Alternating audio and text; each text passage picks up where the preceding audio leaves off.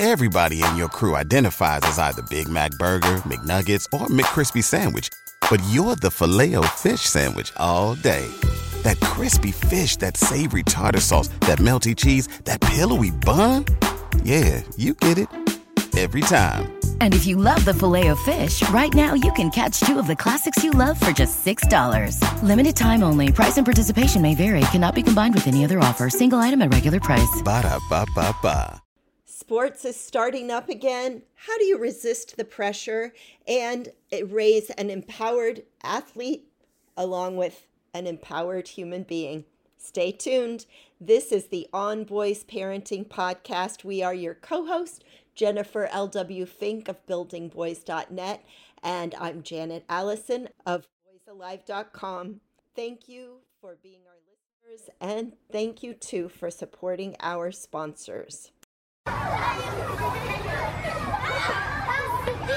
If you have spent any time at all at a youth sports event, baseball, basketball, lacrosse, t-ball, you have surely encountered parents coaching from the sidelines.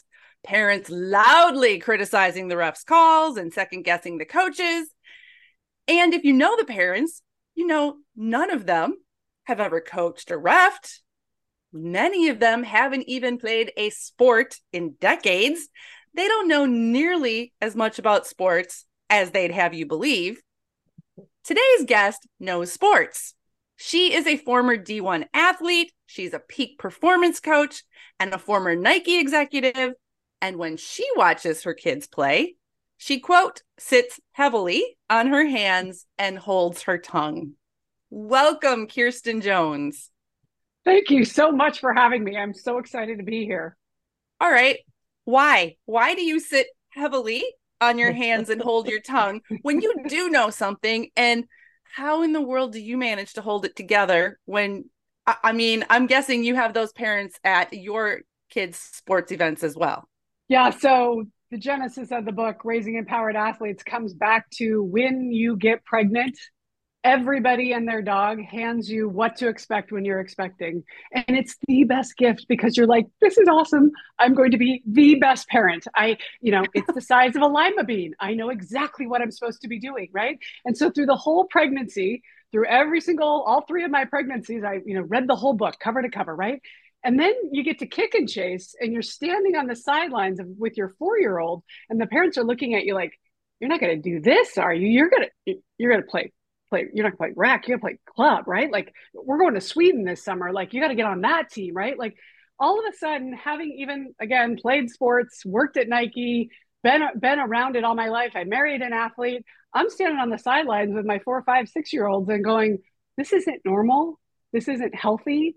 And how do you stop that FOMO? Like, you start feeling behind, you start panicking. Absolutely. You show up for your first, youth soccer or like I said, t-ball or whatever it is where you are, no matter how young the kid is. And there's somebody saying your kid should be doing something more already. And you're like, this kid can, especially in the case of boys, this kid can barely go to the bathroom independently and handle the whole situation. So what are you talking about? Yeah, it's nuts. And it's starting younger and younger. And of course, the problem I think it's been the frog in the pot. It's grown very, very quietly over time. In the 50s and 60s, 26% of women worked outside of the home. By the time we get to the 70s, over 67% of women are working outside of the home. So what happens in the 70s when you have 2-income families? You have kids with time on their hands, right? So when that starts happening, then parents are looking around for things for their kids to do because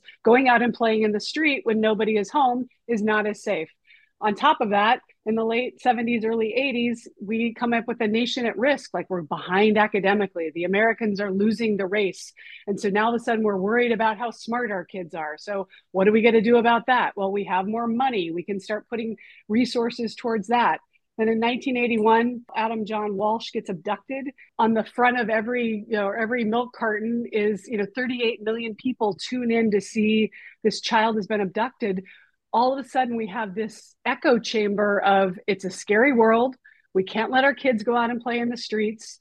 and we have more money. So what are we going to do? We're going to start controlling how our kids show up in sports.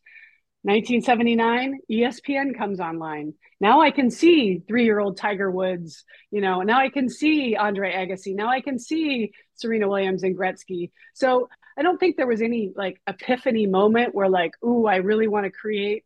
But it's been this slow boil over time where dads start getting more involved.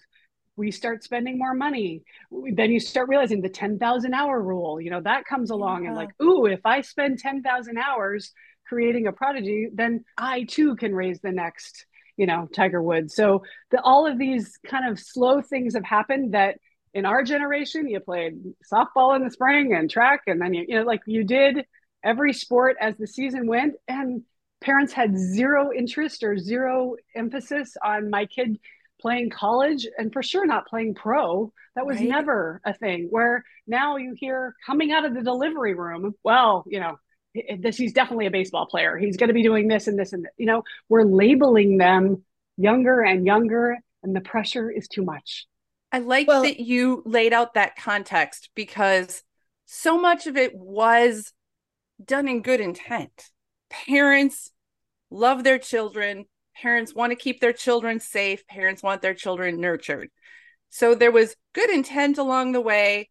And I know you outline this in your book, and I'm going to, the title of your book, the full title, which I love, is Raising Empowered Athletes, a youth sports parenting guide for raising happy, brave, and resilient kids.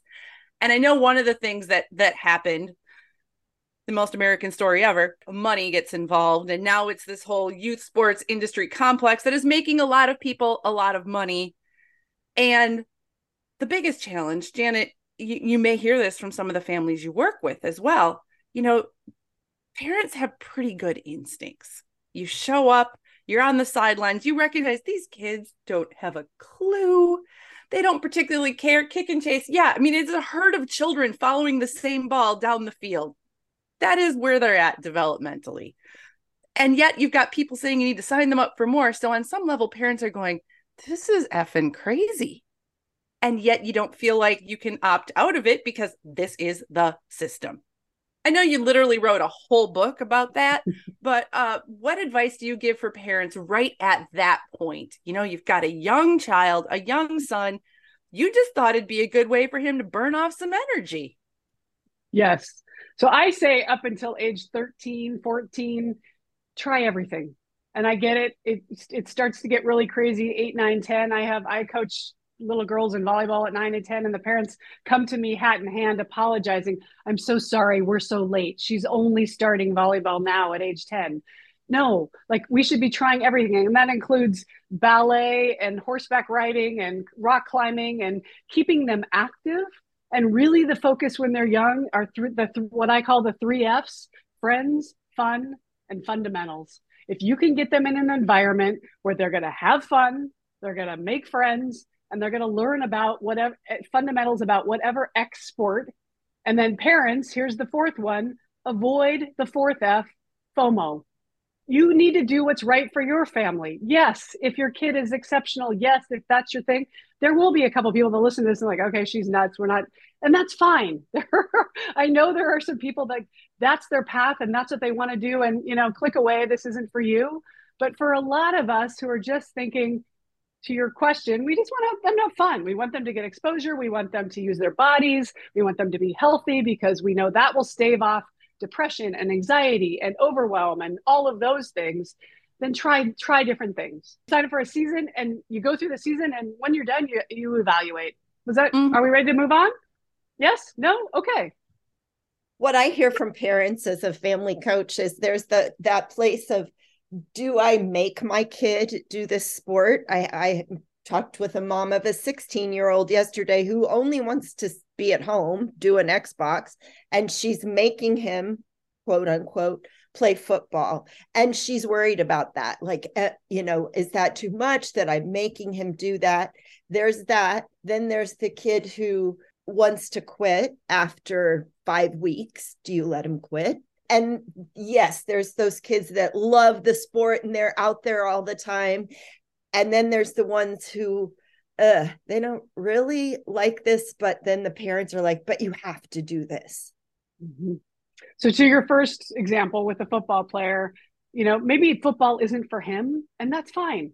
So we can pivot away from football, but tell me what else you're doing. And video games isn't one of them. Because when we're just absorbing everything, that's when depression sits in. When we're just taking everything in, when we're creating, then that's when our juices flow. Hey, maybe I want to be a writer. Hey, maybe I want to develop video games. Okay, fine. Like, let's figure out, how we do that. What are you going to go take a course online? Are you going to my at the time 13-year-old son was doing a bit of that, where he was just wanting to game. And I said, if you want a game, then you need to go create videos. And he would go into the backyard and post little funny, like pouring milk over his head, and he got tons of downloads. And he started to get this like little hit off of what he was doing. And he was like, oh, this is kind of fun. You're getting out of this taking in everything, and you're getting into creation. And if he's not a football player, there are some kids aren't competitive. That's fine. If you're not a competitive person, there's tons of things you can do along. What I'm interested in you, Mom, is saying, I want you to be healthy. And I want you to have a lifestyle. What we know is if at age 23, you're not working out at all, your risk for depression and anxiety and suicidal ideation and all of those things goes through the roof. So football, those aren't your guys, fine. But let's find your activity that's going to help put you into creation mode. Yeah. And for the second one about quitting mid-season, I say we finish what we start, unless with the only exception, if there's any danger. Of course, if there's any abuse or anything that's dangerous, then yes, that's an automatic, we're out of here. But assuming everything is healthy, great. You said you were really excited about playing tennis. We got 2 more months in the season. We're gonna finish this season, and then we'll move on. And then start thinking about what it is you want to do next. Yeah. But we finish what we start. And it's that for a lot of reasons, right? Like, okay, but I don't like the girls, or they're not very nice to me, or, okay, this is the opportunity. Maybe tennis isn't what you're going to get out of it, but you're going to learn about the social aspects of it. You're going to learn about advocating for yourself.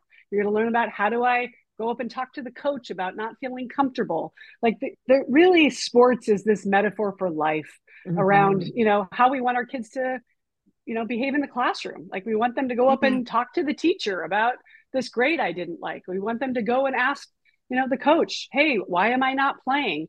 That's the life skill that's going to be priceless, far beyond when the ball stops bouncing. Yeah. Yeah. I think we have to also address the fact that many of the sports we talk about are expensive, and it is a privilege to be able to participate. Especially the way it's gone today. I mean, it used to be so much more common for there to be very low stakes rec programs. And now, even in places where the rec programs are, well, you really got to get your kid on the travel team. You need to be in the club team. So address that, because there are certainly parents who do want to encourage their kids. Maybe their kids show a lot of interest, a lot of talent, and they don't have the economic resources.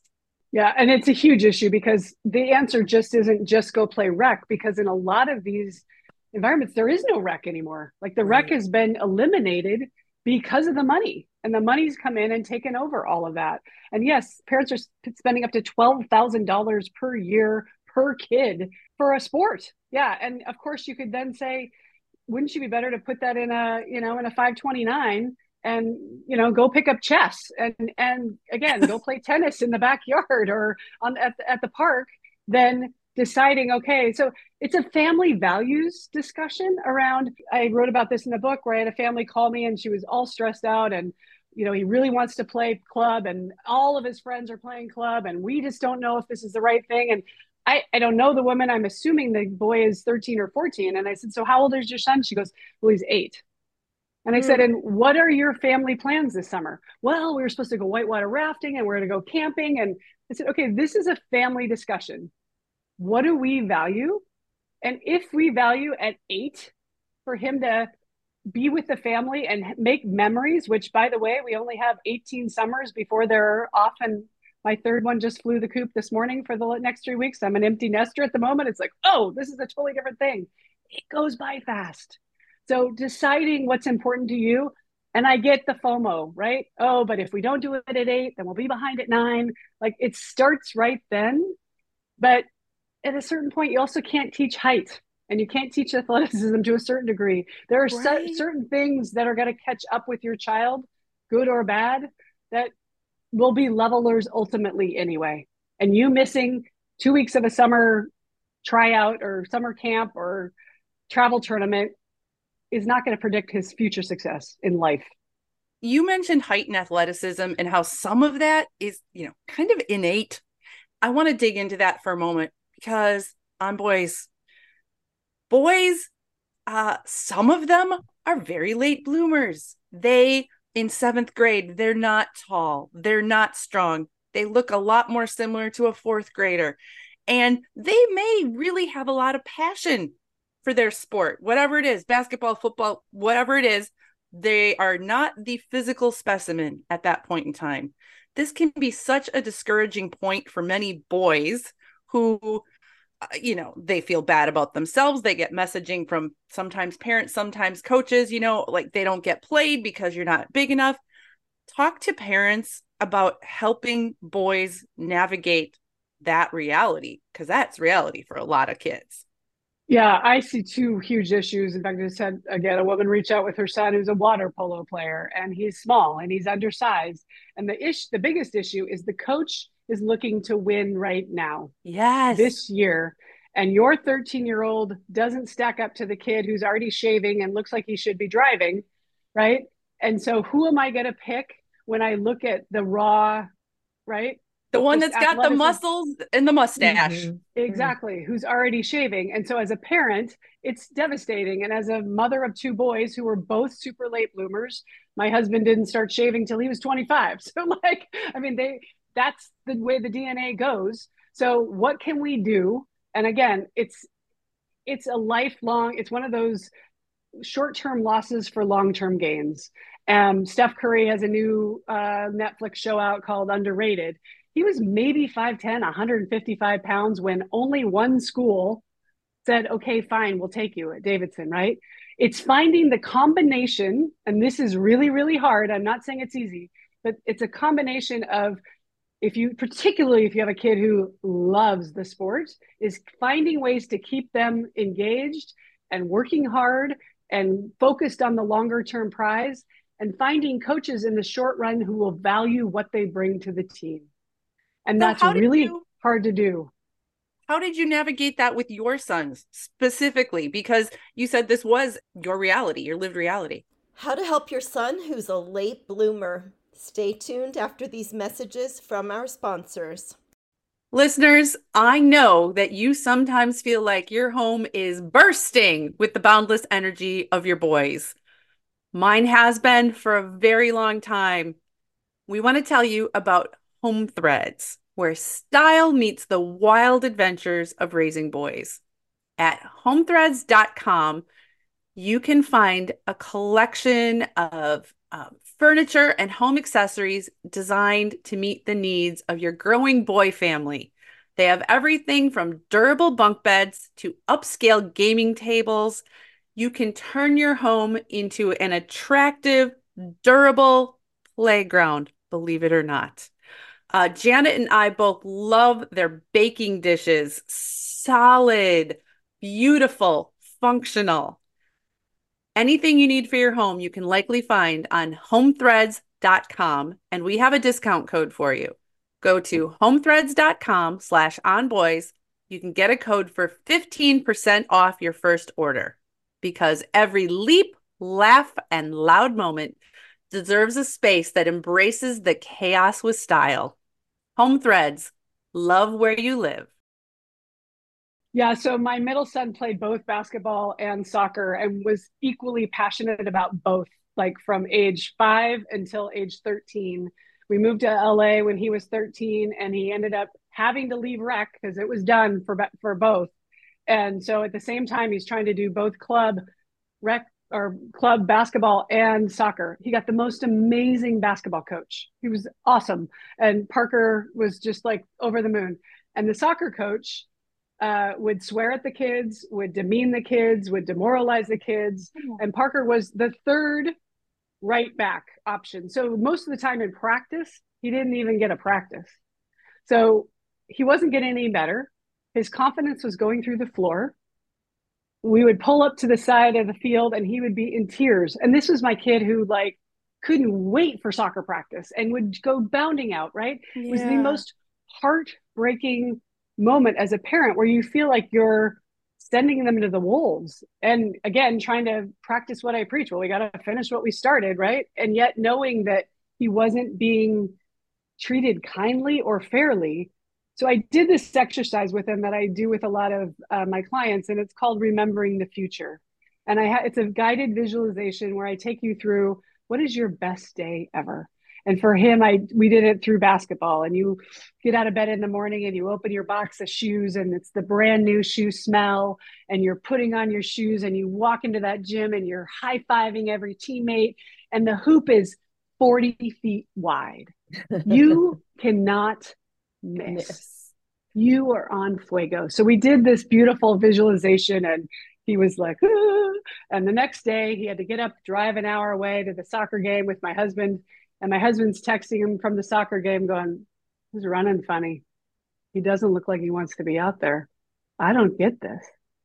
I thought, oh God, it's going to be a long day because he's got to get in the car and drive to the basketball game in the afternoon. 5 hours later, he comes ripping in through the front door. It's like, I had the best game ever. I was like, okay, that's not what I heard this morning. He said, no, Mom, I had Dad put the music on in the car. I remembered the future between the soccer game and the basketball game. And when I walked into that gym, knowing I was loved by this coach, knowing that I had the green light, I played free. I scored 30 points. I was amazing. Same kid, same day. Yeah. Completely different results based on what was going on up here.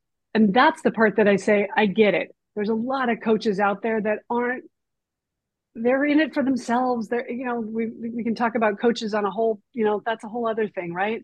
And that's hard. And I get it.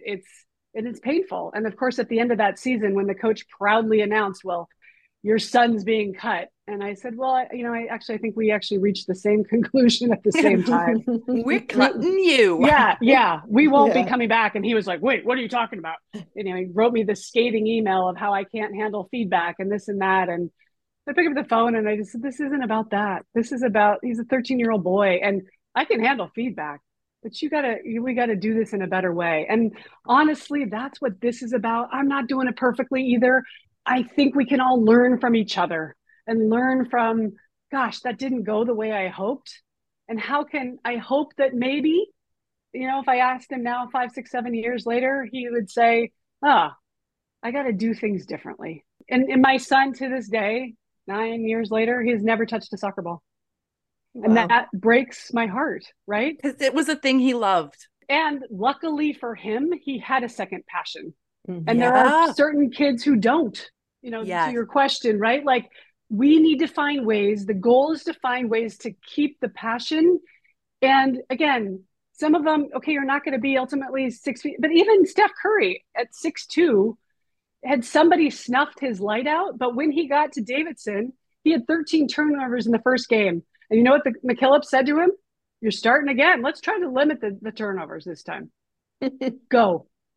We all, athlete or non-athlete, we all need people who believe in us, in our potential, even on our bad days, even when we are not at our physical peak yet. And so, sometimes we are fortunate enough that those people are outside of our families, the great coach or the mentor. And sometimes we as parents have to step into that while we're waiting for external people to help us. Another good tip for parents, if you're in that situation, is I say success leaves clues. So find somebody a year or 2 or 3 years older. Like if your remember when my oldest son was a freshman and there was a varsity basketball player and he'd walk into the gym and he'd be like, oh, Henry spoke to me. You don't think of it when you're the older one, but when you're the younger one and you have somebody that's paying attention to you and saying, keep working. So even mentoring, so finding a kid that's a year or 2 older than yours, 9 times out of 10, they'll be like, oh, I was exactly where you were. And they hear that. And they're like, oh, from us, yeah, yada, yada. It's like, listen to Peanuts, right? But when you hear it from a peer, don't give up. You've got this. I've done this. I've been in that situation. I've overcome that injury. It's really powerful. I've heard really positive stories as well of parents who had older boys. And in this case, I'm thinking like older middle school, maybe young high school. And somebody asked the older boy to like help their younger son, just play catch, just, do that with him a little bit. Because I mean, frankly, the parents are like, oh my God, I don't want to stand it. Not that they don't love their kid, but like, this is not my thing. And they knew their child kind of idolized this older boy. And it becomes such a positive thing for both children, because when an older child is mentoring a younger one, like they're teaching, they're sharing their skills, and they're learning how to treat somebody compassionately and with care. And I like to say, you want to get with whatever it is you want to get, how you get it the fastest, give. Teaching too. Yeah. And as soon as you give, it'll come back at you 20 times faster. And sure enough, there's a little 7-year-old boy that lives across the street, and he started showing up at our fence, and Parker's out there shooting, and he's like, can I shoot with you? And Parker's been coaching him, and they were in their little Tony Parker jerseys the other day. They come in together, and I think my son is getting more out of it than the little 7-year-old is, because I was once where you were. I remember when I was standing there looking over the fence, wishing that a guy would notice me. And now you look at you're going off to play in college. And those are the stories that that's what they're telling themselves when that bad coach shows up. It's okay. I can do this. It didn't happen for him right away either. Keep working. Delaying gratification, really hard. We live in a society of instant gratification, and I want it now. And okay, I didn't get it. We're going to go somewhere else. Sometimes that's the answer. And sometimes the answer is to bet on yourself. Yeah. And stay with it. What about the parents? And I've worked with some families that are in this situation, that the dad is a jock. Sports is everything. The mom is like, whatever. And the dad tends to live vicariously through the son. And maybe the son kind of likes the sport, or he likes the sport, but the dad loves the sport. How do we get dad to kind of back off a little bit? Yeah, and it's an all too common theme. Yeah. Everybody is picturing somebody right now. Yeah, I know who I am. Right? Exactly. We all have somebody on our child's team that's that way. In fact, 3 different men came to mind. And boy. I get it. Like they, one played at USC and almost played pro. And like, so he has that running in his mind. And again, the book is for parents, because I believe we need to put on the mask ourselves in order to help our kids. Our kids are a reflection of our energy. And if our energy is, you got to win, you got to be the best, they're reading that, and you're basically pushing them to, particularly if they're a kid that's kind of on the fence about it, they're going to opt out, because all they want is your love. And if I'm not going to get your love, if your love is conditional to me, even if this is the most subliminal message that's sent, but your love is conditional on me getting the home run or making the top team or scoring the most points, then I would rather not be here at all, because then I know I won't fail you. So I have a story in the book, true story. The boy was 5'5", the dad's 5'8", the mom's 5'2", and the dad would sit on the sidelines of the basketball game saying, "We have a trainer. He says he's going to the NBA. I can't believe they're making him play on the freshman team. All of these boys suck. My son's the best." And every time the kid would shoot, the dad would yell, and the boy would be watching the dad, right? And again, I don't blame the parents. It's lost parenting. He's trying to do the best he has from where he is with what he's got, but you're hurting your child. And so the message to parents is, and I get it, maybe the mom's listening and she's got to relay the message, but if you could watch yourself from the top of the field down, what would you tell you if it wasn't your kid? If you were just a random observer on that field and saw this parent behaving that way. There's a story too, a true story in Pennsylvania, of a family that bought a banner and hired a plane and flew it over the field to say, or fired Coach Smith and Coach Kowalczyk, right? Like, not because the team was losing, not because the coaches were bad. In fact, everybody loved them, but because his kid wasn't playing. I read that and I was like, I mean, I knew youth sports was crazy, but the only circumstance in which I could see that being the slightest bit appropriate, actually maybe quite appropriate, is like if there was very serious allegations and suspicion of abuse and the school or the organization was doing nothing. Other than that, are you kidding me? And so what is the message to the child when you think about it from the child's eyes?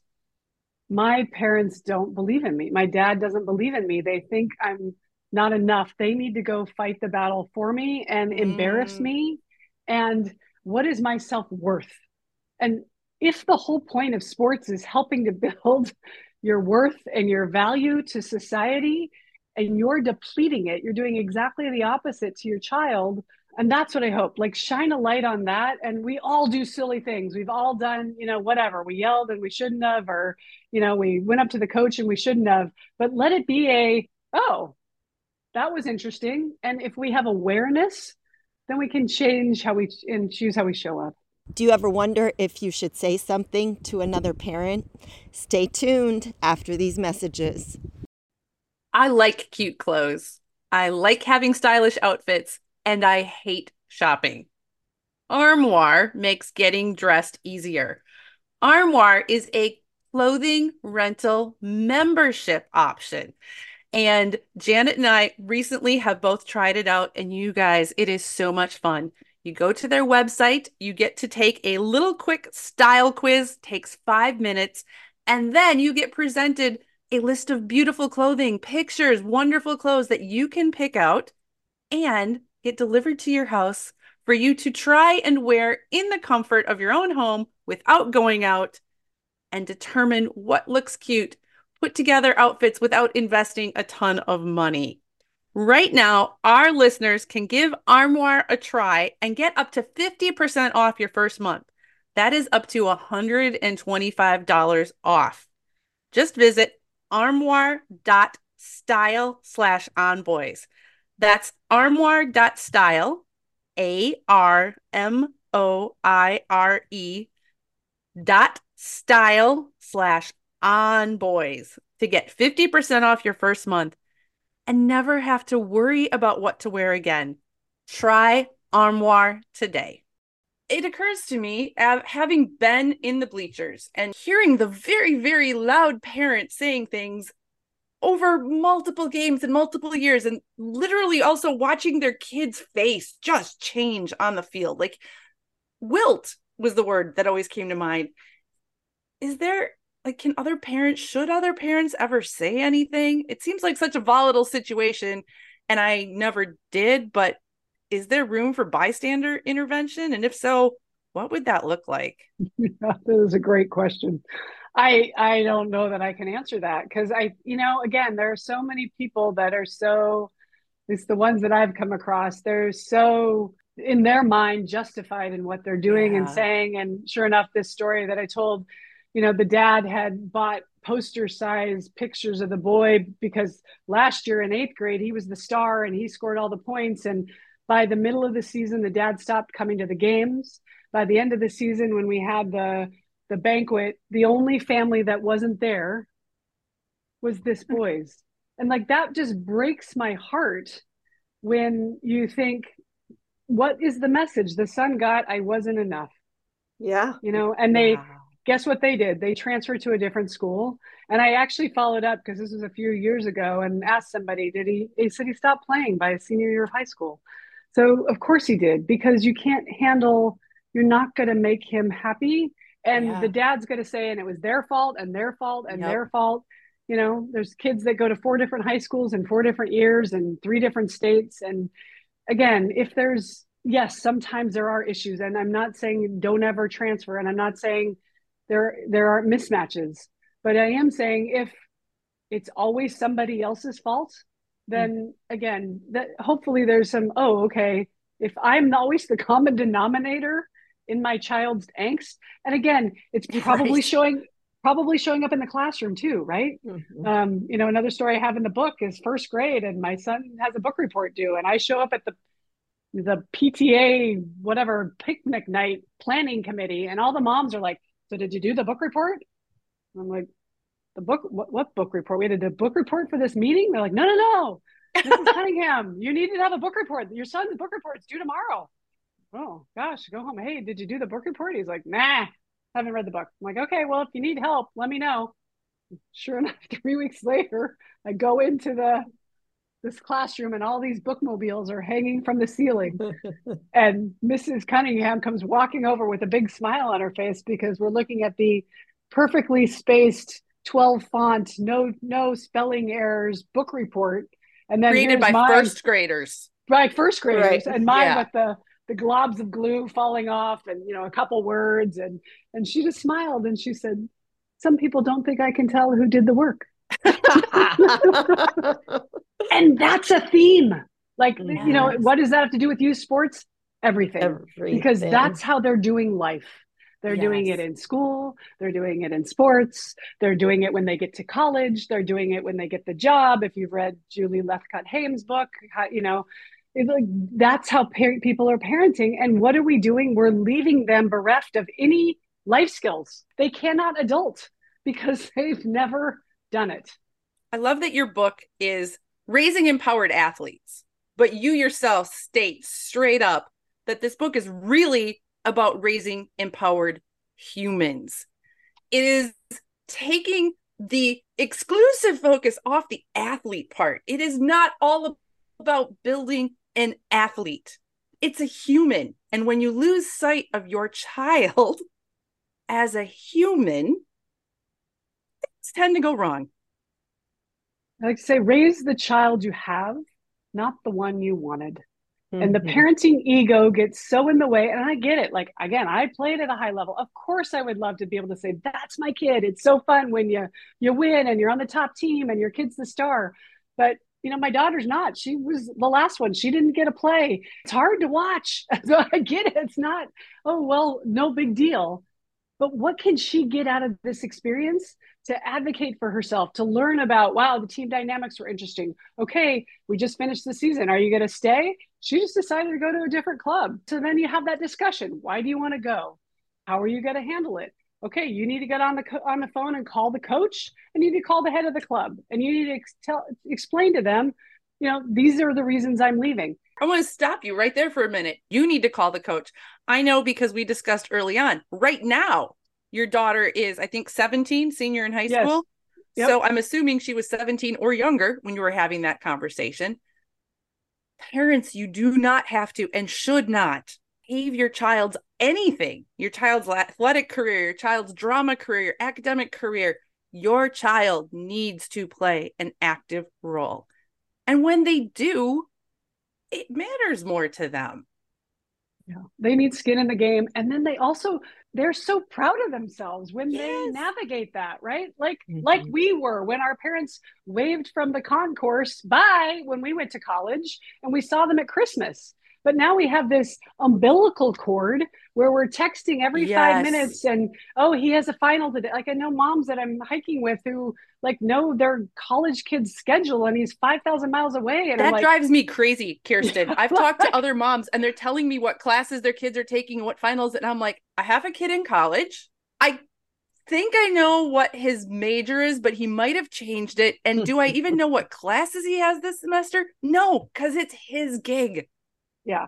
I mean, back to if you're in the portal looking at the grades, get out of the portal. Yes. Oh my gosh, that drives me crazy. We don't need to know. Because you are a peak performance coach. You work with athletes, you've coached athletes, you've been in this world. I really do have to ask. There are so many teenage, young adult, even younger boys who are trying to improve their performance. They're trying to bulk up. They're using supplements. It's the energy drinks. It's the protein shakes. It's the creatine. What advice would you give to parents about navigating that aspect of all of this? Full disclosure, I'm not a nutritionist, so I'm not going to say I know everything, but I do have a chapter on that in the book. And from my own experience, when my oldest, he was a garbage can and he would eat, In-N-Out and, like Chick-fil-A, and I can just eat trash and I can expect that I'm going to go perform. And of course, actually this morning I was on the phone with one of my best friends who played at Stanford, and one of her daughter's best friends is on the national team volleyball right now. And she's like, I've got her at my house, and I had to go out and go shopping this morning. And I said, why? And she goes, well, apparently all she eats is hot dogs and In-N-Out. And I'm like, she plays on the national team. So you hear that about Steph Curry, you hear that about LeBron, that they eat bags of candy. Like, so yes, there are people who can perform on junk. But I think if you want the Ferrari to run well, you don't put tar in it. And I get it. Food is an interesting thing for kids too these days. And you're on the road and, what is a family meal anymore? So we're eating at different times. Especially when you are on the club circuit and your weekends are tournaments and the concession stands. And yeah. Yes, you're gonna run into junk food. But having a plan and a strategy, just like anything, trying to figure out ahead of time and ahead of schedule, and then figuring out what is the things that they will eat. Like this son Parker would only eat chicken nuggets, chocolate milk and French fries for mac and cheese for a long time. And this summer, now he's 19 and he's lifting weights and he's got a chest and he's, 6 eggs in the morning and chicken, and he's totally changed his diet. Why? Again, back to the peer pressure, not in a bad way, in a good way. Oh, that guy's getting the results. Oh, what are you eating? Oh, I'm eating clean. I'm drinking shakes. I'm not drinking soda. You don't have to throw the baby out with the bathwater, but even little things like, my oldest gave up soda early on and he's like, oh, I don't need that. Right. But what are the things that they are like, oh, this is my foundation? And what are the things that I don't really need that? And if I added one good thing, because we're talking about building habits, we don't get to choose our outcomes. We get to choose our habits, and our habits decide our outcomes.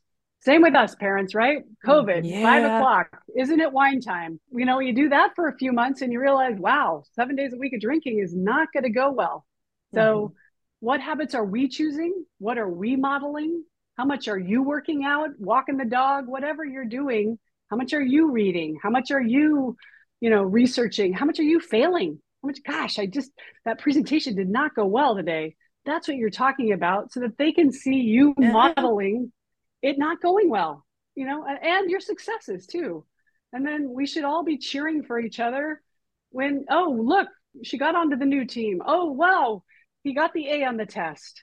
So you don't have any genius advice, though, for trying to convince a teenage son who's sure that I can just, buy the supplement and it's going to help. And meanwhile, as a parent, you're like, maybe like if you slept on a regular basis and, ate a balanced diet, maybe that would help more than the supplement. Because this culture that we live in, quick and easy fixes are all much more attractive than, and this is true for adults. Like we all know this, pills are easier than diet and exercise.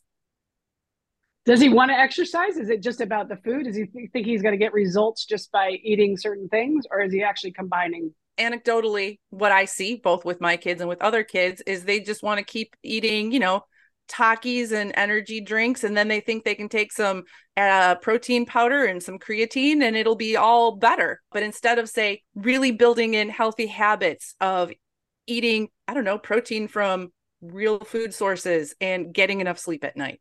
I mean, even having them watch like Super Size Me and some of these shows that kind of show you where your food comes from. And I know mine, particularly now, YouTube seems to be like they're getting all their information from TikTok and YouTube. But, he started to actually find like, oh, wow, I've been following this guy and he's talking about, again, is it sustainably sourced? Is it, are we doing good for the environment? I do think this next generation cares about some of that stuff that we were not aware of at all. So I would, again, look at what they're curious about and what are their other interests and see if you can approach it from, again, not maybe it's about, again, being good to the planet. Maybe it's about, about how do I, and to your point of sleep. I mean, Lisa Lewis and the sleep deprived teen, and I write about her in the book too, and all of that research, which is, Our kids staying up till 2 a.m, their clocks have shifted. They're off center. It's their frontal lobe and where they are, their whole ecosystem has shifted. So they will mature out of it. But what are the guardrails that we can put in place so they don't go totally off the road, so that, again, they're lucky. They can eat the crap and get away with it, probably, if they're actually doing workouts. Yeah. But are there some foundational pieces that we can help them put in place so that they can, again, be building on it, 1% better, not shifting all of it. I'm smiling because I have this image. You're right. We can't change our kids. It's truth of parenting. We can work on the foundation and we can work on the guardrails. And I just suddenly had this image of us like frantically patching up and reinforcing the guardrails because they're bumping into them constantly all the time. Patch it up, reinforce. And yes, they do mature out of it. It's that in-between time that is a busy one and stressful for us as parents. The goal to all of this is that they become lifelong athletes, quote unquote, but that they enjoy movement and exercise into their adult life. And they hopefully have these habits of nutrition and habits of sleep that they take into their adult life. So as you said, they're hopefully mature through this and they won't be eating Takis as a 30-year-old. Jen had to tell me what Takis were once, but now I know what they are. Proud of you right now, Janet. So proud of you. I have teenagers, so I do know what they are, and they're disgusting. They are not food. There's all these food-like substances, right, that they eat. And you go down anywhere in the center of the shop of the grocery store, like you shop the perimeter of the grocery store. That's all you need to shop. Mm-hmm. And even if it's one meal that you can convince your kid to make, that you'll make with them, that you'll show them how to make, it's a start. Take small wins. Yeah. And the best parenting advice I ever got was don't have one 90-minute conversation, have 90 1-minute conversations, right? Mm-hmm. So especially with the boys, right, Janet? Yes. It's a drip, drip, drip. And then, again, 5 years later, they'll come back and go, gosh, so-and-so told me that I need to eat better. I wish you had told me that. And you think, yeah. Oh my gosh, yes. Yes, somebody else says it. Yeah, they're going to get the credit. Fine, take the credit. I don't care. My oldest son was working out at UCLA. We live not far from them. And he was eating like crap. And he went and worked out with one of the UCLA basketball players who was totally ripped. And the guy looked him up and down. He's like, "You're D1?" And my son's like, "Yeah." And he came home. He goes, "I got to eat better." And I was like, "You think?" But he heard it from a peer. Yes. Mm-hmm. This doesn't matter anymore, right? So much is who we're surrounding them with. And I say go 1 or 2 levels above. Find a coach that's a 22-year-old or a 25-year-old who's walked in their footsteps not that long ago. They'll listen to them. They'll be saying exactly what you're saying, but they'll take notes. And that's all we care. We just want the results, right? We are running out of time, but I want to ask you about this. This idea, especially with males in sports, playing through pain, pushing through pain. As an athlete, anybody who's high achieving, you have to push through some kind of pain. I wrote a book, you wrote a book, painful, childbirth, painful, but there's goodness on the other side. So there's a part of it that is appropriate, and yet there are times when it has become utterly inappropriate and harmful. We have heard tales of athletes who were pressured into, sometimes voluntarily, questionable on that, playing on injuries that they should not have been playing on. What thoughts, words of advice do you have on parents helping their sons learn to recognize, when they need a break for their bodies, for their brains, and when to push through? It comes back to, again, if you're a parent of a toddler, good for you, because you can start putting all of these pieces in place now. And if you have a teenager, it's not too late. The good news is we can start from where we are at any point. Yes. But we need to give them tools to self-soothe. That doesn't involve a device, that doesn't involve a substance, that doesn't involve anything outside of them, but things that they can go inside. I'm a big believer in meditation and mindfulness and affirmations. And a lot of the work I do with my clients is around those types of things. It's getting out of our heads and into our bodies. And when we have everything coming at us all the time, got to get back on the field. You got to do this. You're not listening to yourself because you're just hearing the noise. And when you're checked in with yourself, you're better able to say, you know what, I'm not ready. But it's the pressure that, again, we're feeling from the coaches, they're feeling from their parents, they're feeling from their peers of we need you, we need you, we need you. You know, timely event last night, Bronny James collapses on the floor, cardiac arrest. Yeah. I'm really curious to see what the path to recovery will be. He's a 19-year-old kid. Like, I don't know. We don't know yet what the cause of that was. Right. But I do know that LeBron James loves his son. And as much as he wants to play with him one day in the NBA, if I have to choose, I may never see my son again because I'm forcing him to get back on the court, or we're done and we're pivoting. That's a no-brainer. So to your point, what are the tools that you're using? I'm a huge believer in journaling.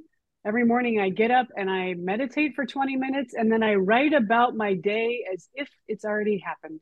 I get it. Teenagers aren't going to write War and Peace, but even if you got up and wrote 3 gratitudes, I got to play with my puppy this morning. I'm so excited to get out to that field today. I'm going for ice cream with my best friend. I don't care what they are, but the endorphin rush we get from the elevation of us being grateful and gratitude and putting us in that state, that's when we start creating. That's when we start thinking about, oh, well, I did really like that science project in 7th grade and maybe I should go. Like, that's where those ideas start to percolate. But if we're only in the, I got to do this and I'm playing this and this is my job. The book idea was 7 years ago. Like, it's been a long journey. Yeah. But because I was listening, like, okay, are you willing to do the work? Yes. Because I believe my biggest calling in life is to help others figure this out. And this is a huge problem that we all have in helping ourselves and helping our kids do better, be aware.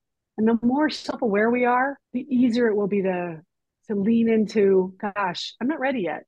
Gosh, I need to take more time. I dream of a reality in which when you go to sign your 4-year-old up for whatever sport you pick first, when you go sign them up, they hand out your book. This should be mandatory reading. And listen, I don't know if you picked this up or not, but the truth is neither Janet nor I are athletes at all. This is not our world. And yet what comes through so much is you are talking about building life skills, creating space to check in with yourself, specifically in the context of athletic injury or mental setback. Sure, that is a life skill. This is about raising empowered humans. So everybody, I recommend, and I know you do too, Janet, check out Kirsten's book, Raising Empowered Athletes, a youth sports parenting guide for raising happy, brave, and resilient kids. And Kirsten, tell us also about your podcast and if you have any events or other things going on that people can find you. Oh, thank you. Yes, this has been amazing. My website is kirstenjonesinc.com. I have a podcast called #Raising Athletes with Susie Walton. So Bill Walton's former wife and Luke Walton's mom. She's an athlete. We fell in love playing beach volleyball down in San Diego together. And she's a parenting coach. And so we talk just like you are. It's all about everything else. It's just, this is just a little vehicle to do that. But take out athlete, put in scientist, take out athlete, put in artist. These are the life skills we want our kids to have. My book launches August 8th. I'm so excited. I'll be speaking. If you're in LA, I'll be speaking in Brentwood at the Diesel Bookshop. And then I'm going on tour. I'm going to be hitting a bunch of cities hopefully in your neighborhood soon. If you do want me to come talk to your club or parenting group or school or any of that, I'm all for it. I'm all about it. And so thank you so much for sharing the message with your audience. Thank you, Kirsten, for being here, and all the best on your book launch and your book tour. That's exciting. We hope this episode has been valuable to you, whether you're raising an athlete or a human being. Thank you so much for being our listeners. This is the On Boys Parenting Podcast. We are your co-host, Jennifer L.W. Fink of buildingboys.net, and I'm Janet Allison of boysalive.com.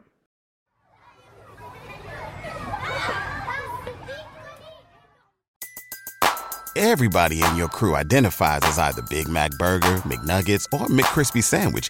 But you're the Filet-O-Fish Sandwich all day. That crispy fish, that savory tartar sauce, that melty cheese, that pillowy bun. Yeah, you get it. Every time. And if you love the Filet-O-Fish, right now you can catch two of the classics you love for just $6. Limited time only. Price and participation may vary. Cannot be combined with any other offer. Single item at regular price. Ba-da-ba-ba-ba.